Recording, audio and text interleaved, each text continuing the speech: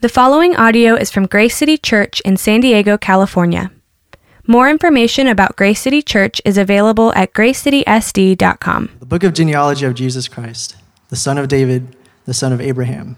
Abraham was the father of Isaac, and Isaac the father of Jacob, and Jacob the father of Judah and his brothers, and Judah the father of Perez and Zerah by Tamar, and Perez the father of Hezron, and Hezron the father of Ram, and Ram the father of Amminadab, and Amminadab the father of Nahshon, and Nahshon the father of Salmon, and Salmon the father of Boaz by Rahab, and Boaz the father of Obed by Ruth, and Obed the father of Jesse, and Jesse the father of David the king.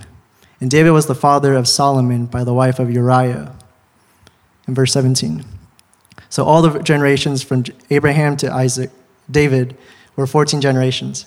And from David to the deportation to Babylon, 14 generations. And from the deportation to Babylon to the Christ, 14 generations. All right, let's pray. Lord, thank you for this Sunday. Thank you for these words and this passage and all the names that are mentioned here. I pray, Lord, that we'll just be reminded of the gospel today. May we have fresh reminders of what you've done for us. And I pray, Lord, that you just speak through Randall, give him the boldness and the encouragement to preach the good news. And I pray that you'll just speak to us, Lord. And I pray all these things in Jesus' name. Amen.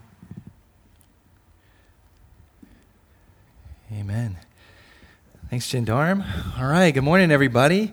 It's good to see you this morning. If I haven't met you yet, my name is Randall, I'm pastor of Grace City, and we are in the season of Advent. So what we've been talking about is this anticipation, right, of Jesus being born, but also not just the first coming of Jesus coming, his birth, right, which we look forward to at Christmas time, but also the second coming, that Jesus is coming again. And why that's important is because as we look around in this world, we would have to admit that there's an angst, right? There's something that we look around and we say, something's not quite right here. Things are falling apart. People are passing away. Life is changing all of the times. It feels dark at moments. But what we find as we look at this season of Advent is that in the midst of the darkness, the light comes. The light comes through. The word in Latin, Advent, is a Latin word. It means arrival. And so this is an anticipation of Jesus making all things new. Jesus seated on the throne. Jesus is king, the rightful king on the throne.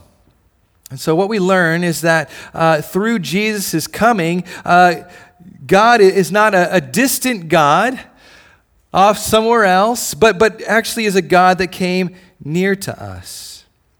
See, the God of the Bible loves us intimately, and it's not just an idea that God loves me, but an actual decision, intentional decision that God made to say, no, I'm coming for them. God came near to us. He became vulnerable. He came as a baby. And I want us, before we jump into today's text, to really think about that for a minute.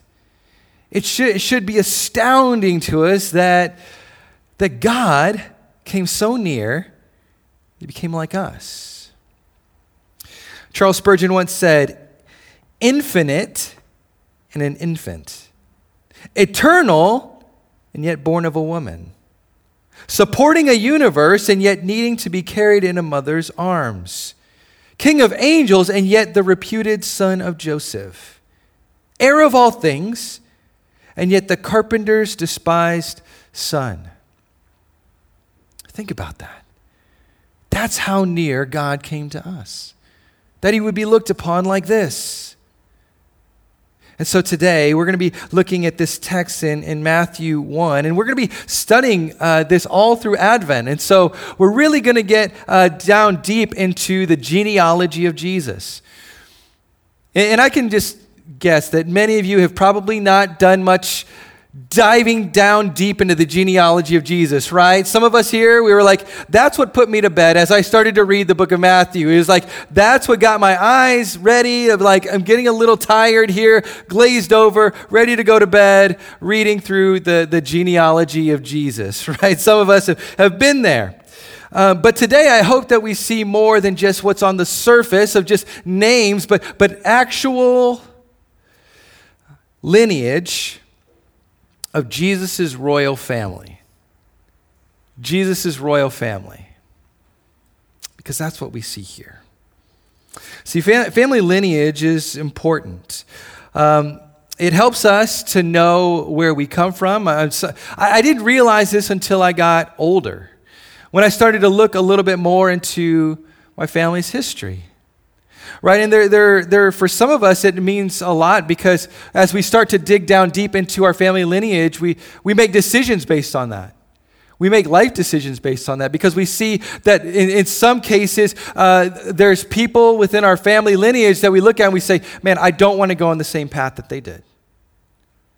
For others of us, we look at our family lineage and we say, wow, this is really incredible. This is a life that really speaks to me and is encouraging as I look at it. And I want to be like this person that was in my family.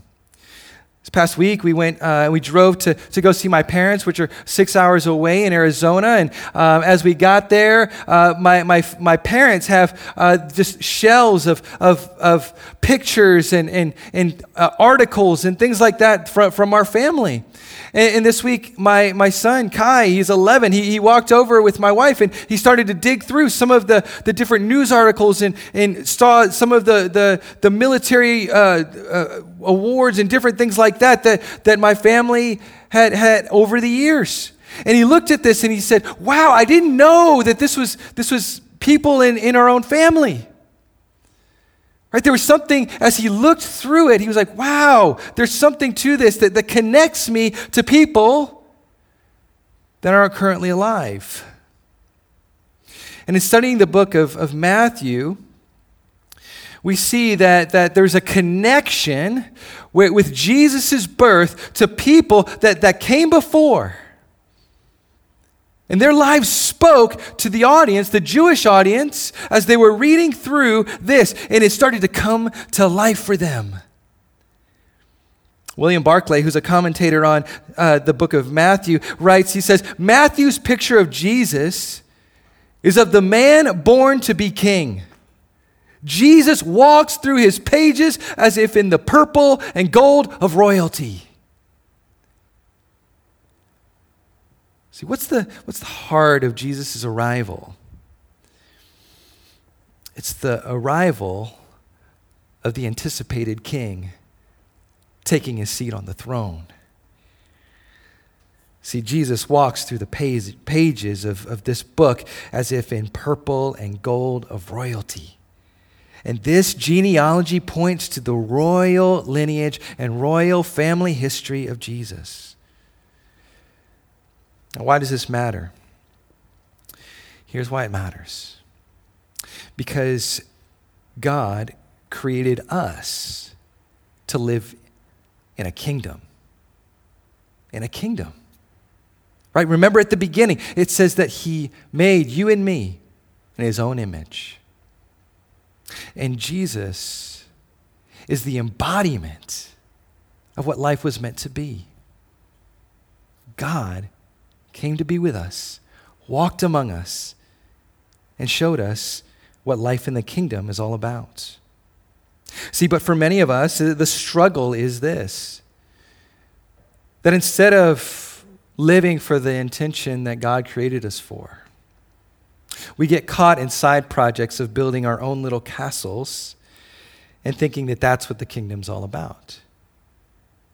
And instead of God being on the throne, we're on the throne. We're on the throne.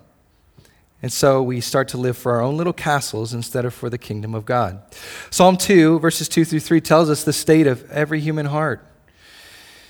It says kings here, but really we can replace our names. It says, the kings of the earth rise up and rulers band together against the Lord and against his anointed, saying, let us break their chains and throw off their shackles. You know what this is saying?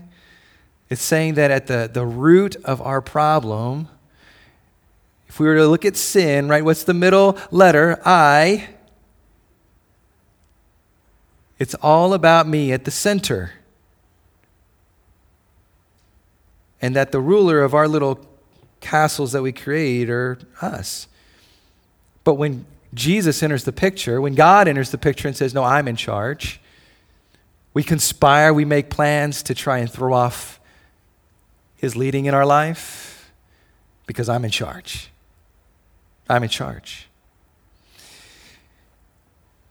But the hope is at the end of Psalm 2, it says this, it ends like this in verses 10 through 12. Therefore, you kings, be wise, be warned, you rulers of the earth. Serve the Lord with fear and celebrate his rule with trembling. Kiss his son, or he will be angry and your way will lead to your destruction. For his wrath can flare up in a moment, because blessed are all who take refuge in him. And so the question is, as Jesus enters the picture, as Jesus enters the scene, as the ruling king that he is, the question is, will we kiss the Son? Will we receive the Son? See, that's what Advent's about. Will I receive his kingship into my life?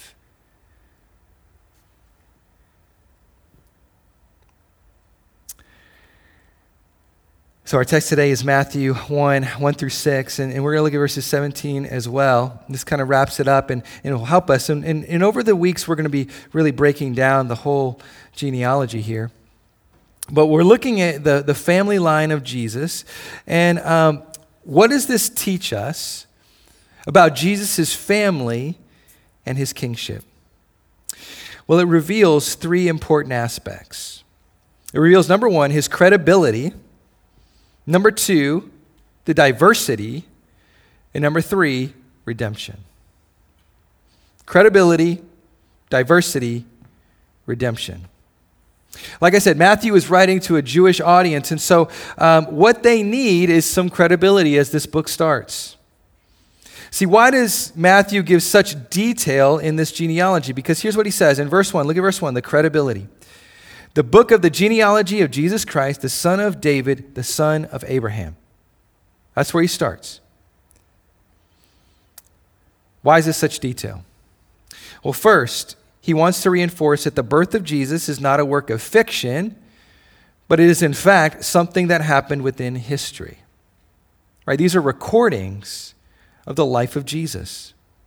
And so he's recording the lineage and the history of where Jesus came from.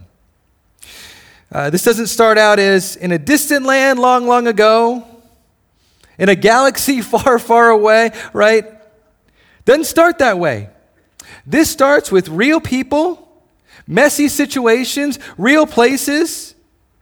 And what he does is he documents it all throughout his book.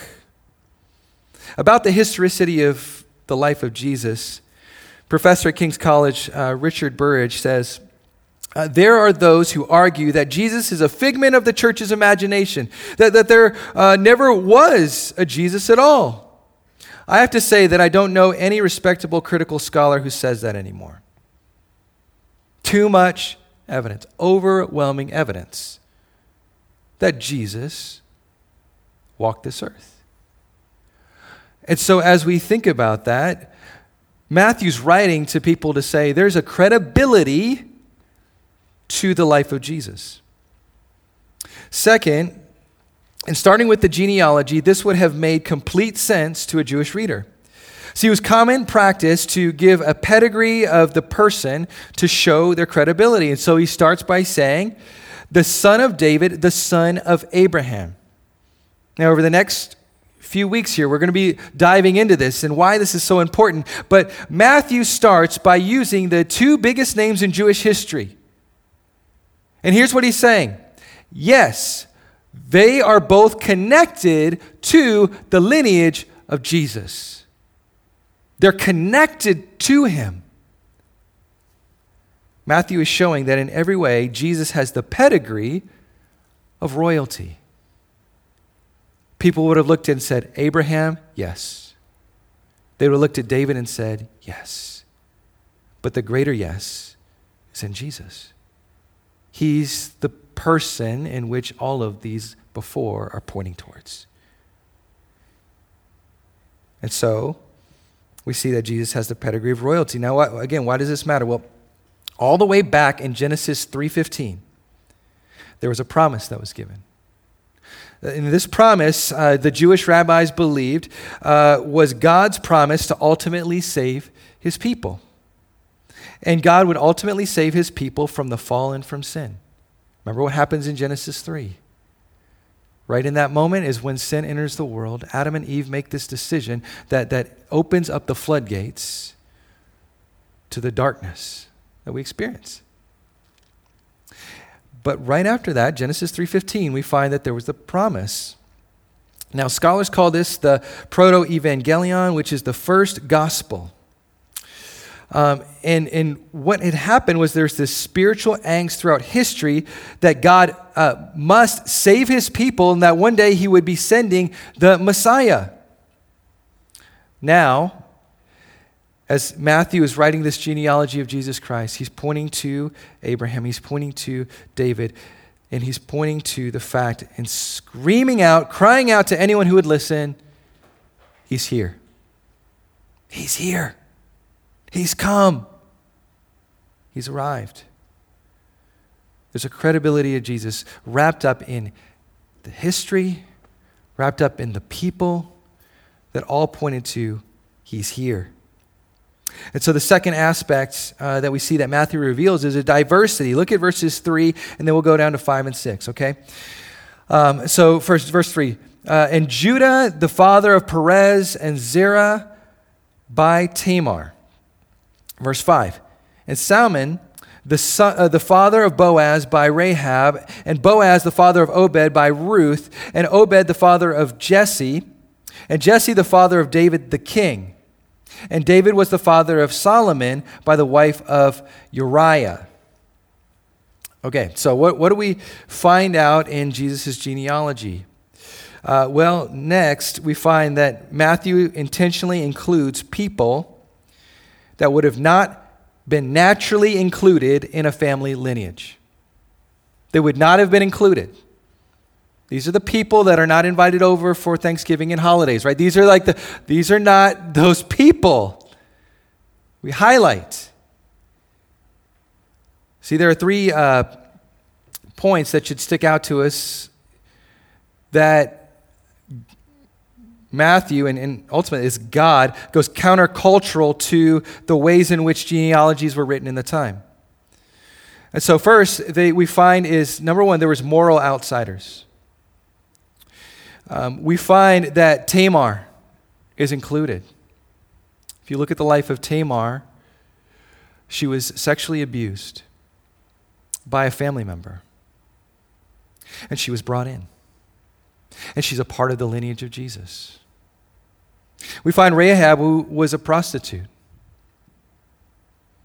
We find David, murderer, adulterer.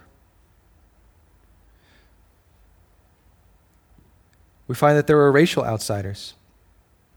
See, this wasn't just a Jewish lineage, but there were non-Jews that were included.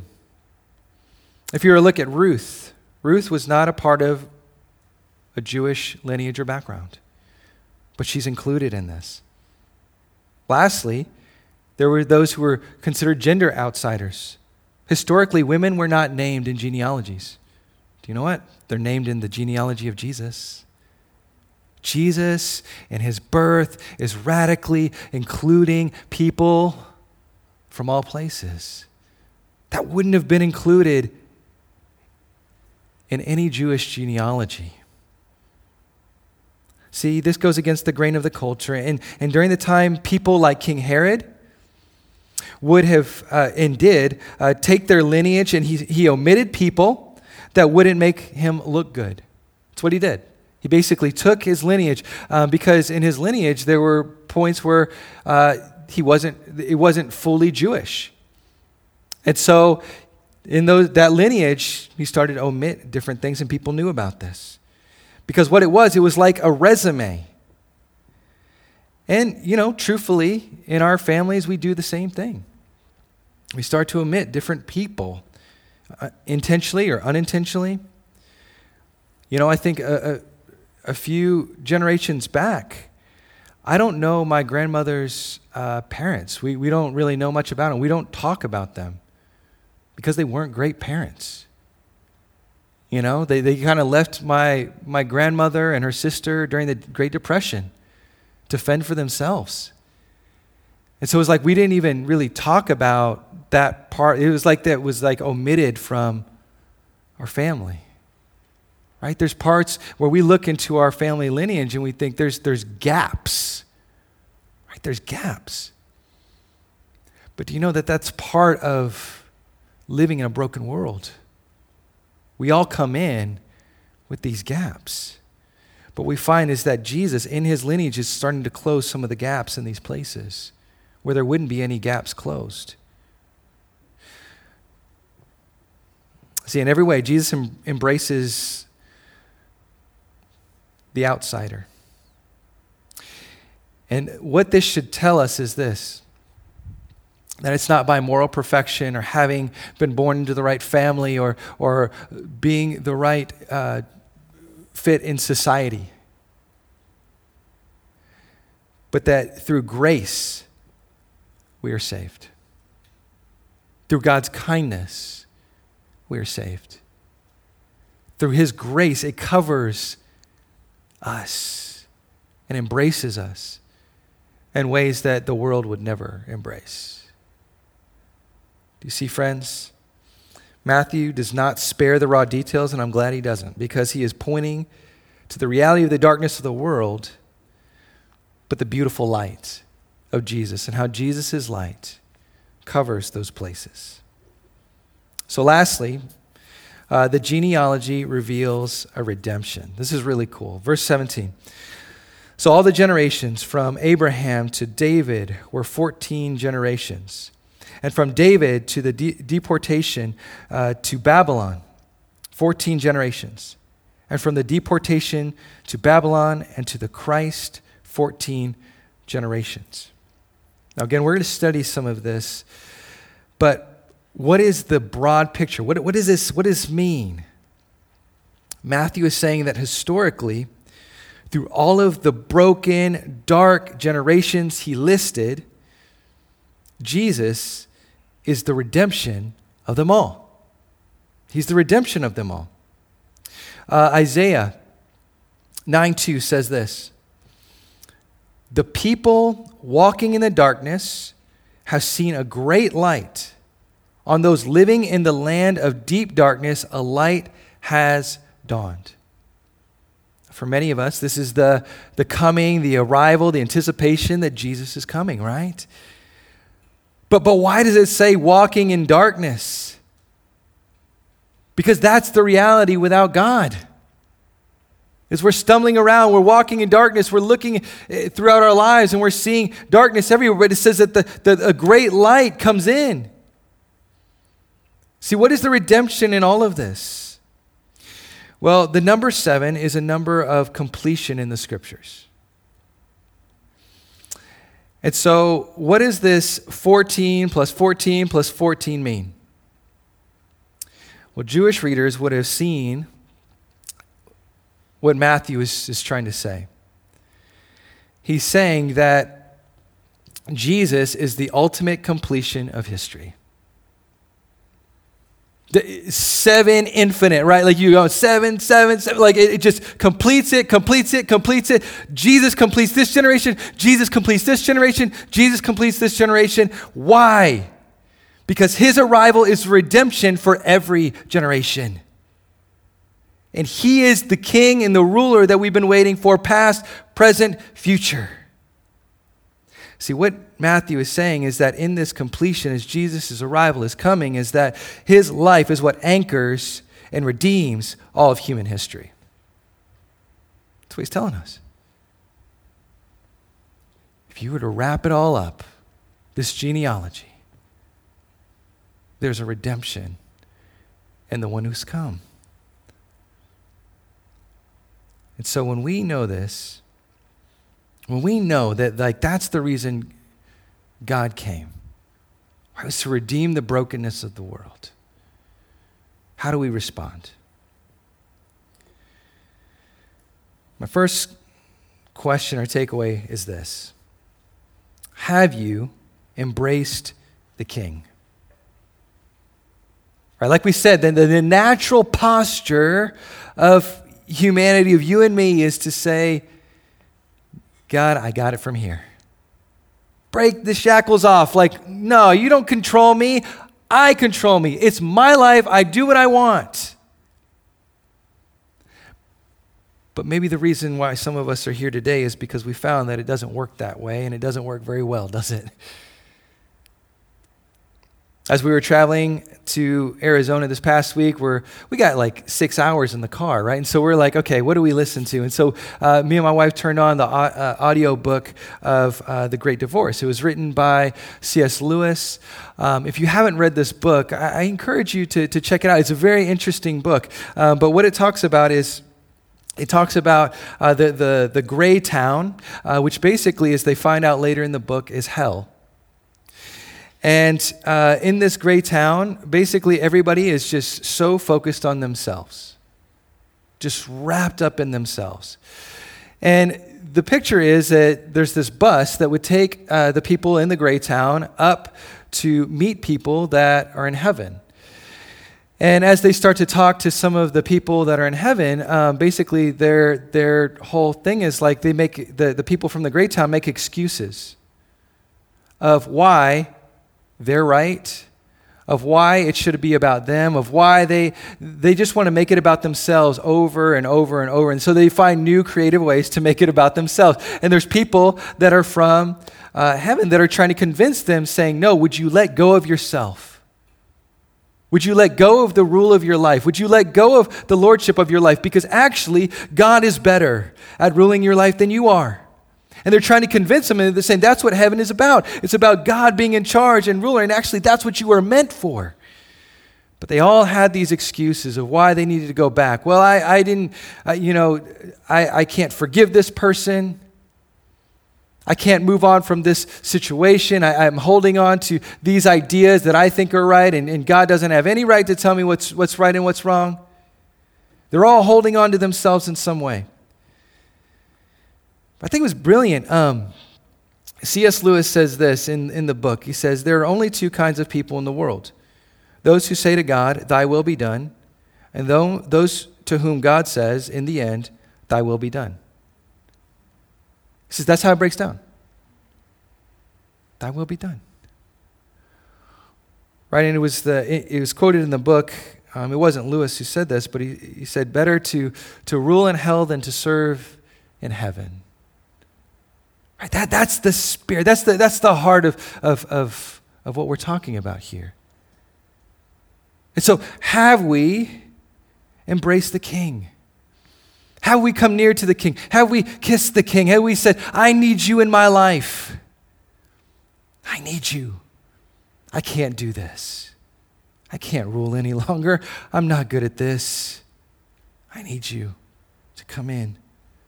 See, that invitation is for all of us. But have you embraced him like that? Because he's come near.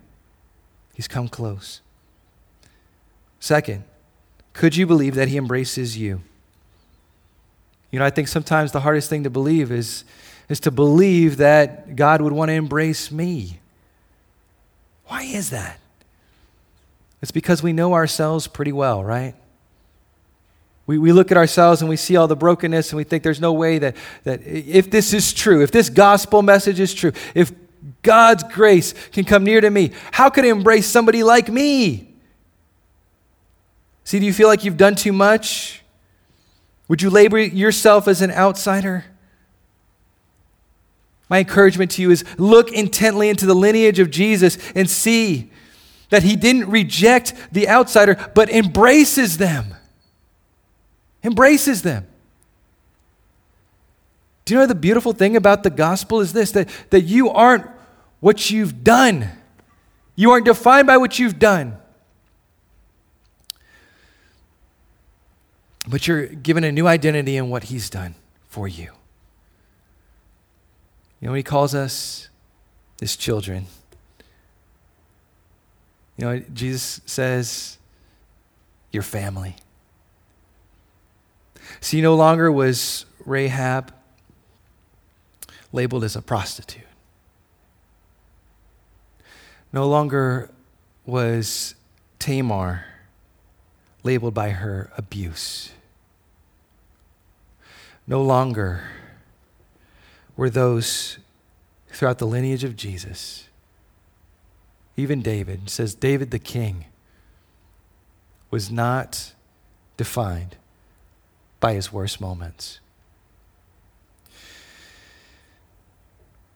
God's grace is sufficient for all of us. Hebrews 2:11 tells us this, that Jesus is not ashamed to call you and me family. Here's what it says, Hebrews 2:11.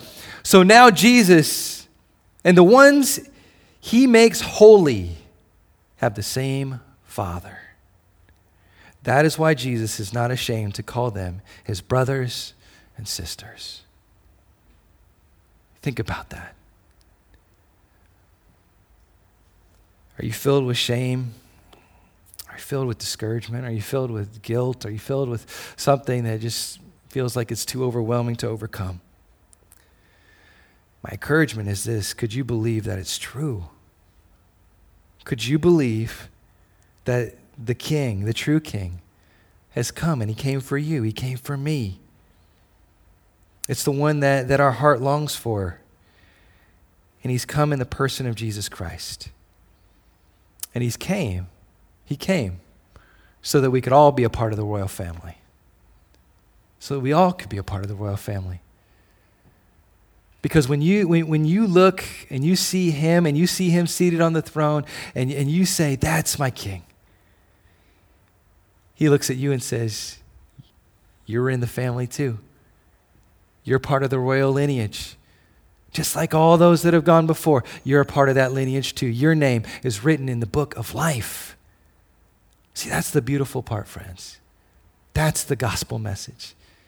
Is that we're written in there, not because we earned it, not because we deserved it, but because of God's grace. He came near to us. He died for us. He rose from the dead and said, come, join me. Let go of yourself. You don't have to make this about yourself anymore. Come, let me be the king of your life. And by the grace of God, he comes in, he changes us, he makes us new. He makes us new. Part of his family. Let's pray. Jesus, thank you. I pray that we will be a people with a blessed self-forgetfulness. That we don't have to be so wrapped up in ourselves, building our own little kingdoms, holding on to our way of life. But I pray that today the scriptures speak to us and we hear what Matthew was writing to his readers so long ago. Do you hear it? Will you come near? Will you see that he's come? The one we've been waiting for. In this season of Advent, Lord, help us to believe. Help us to come near. And help us to see that your family, that we can be a part of it. Pray this in Jesus' name. Amen. Thank you for listening to this resource from Grace City Church. If you found this helpful, feel free to share it and enjoy more resources at gracecitysd.com. Grace City Church exists to equip people with the gospel for everyday life.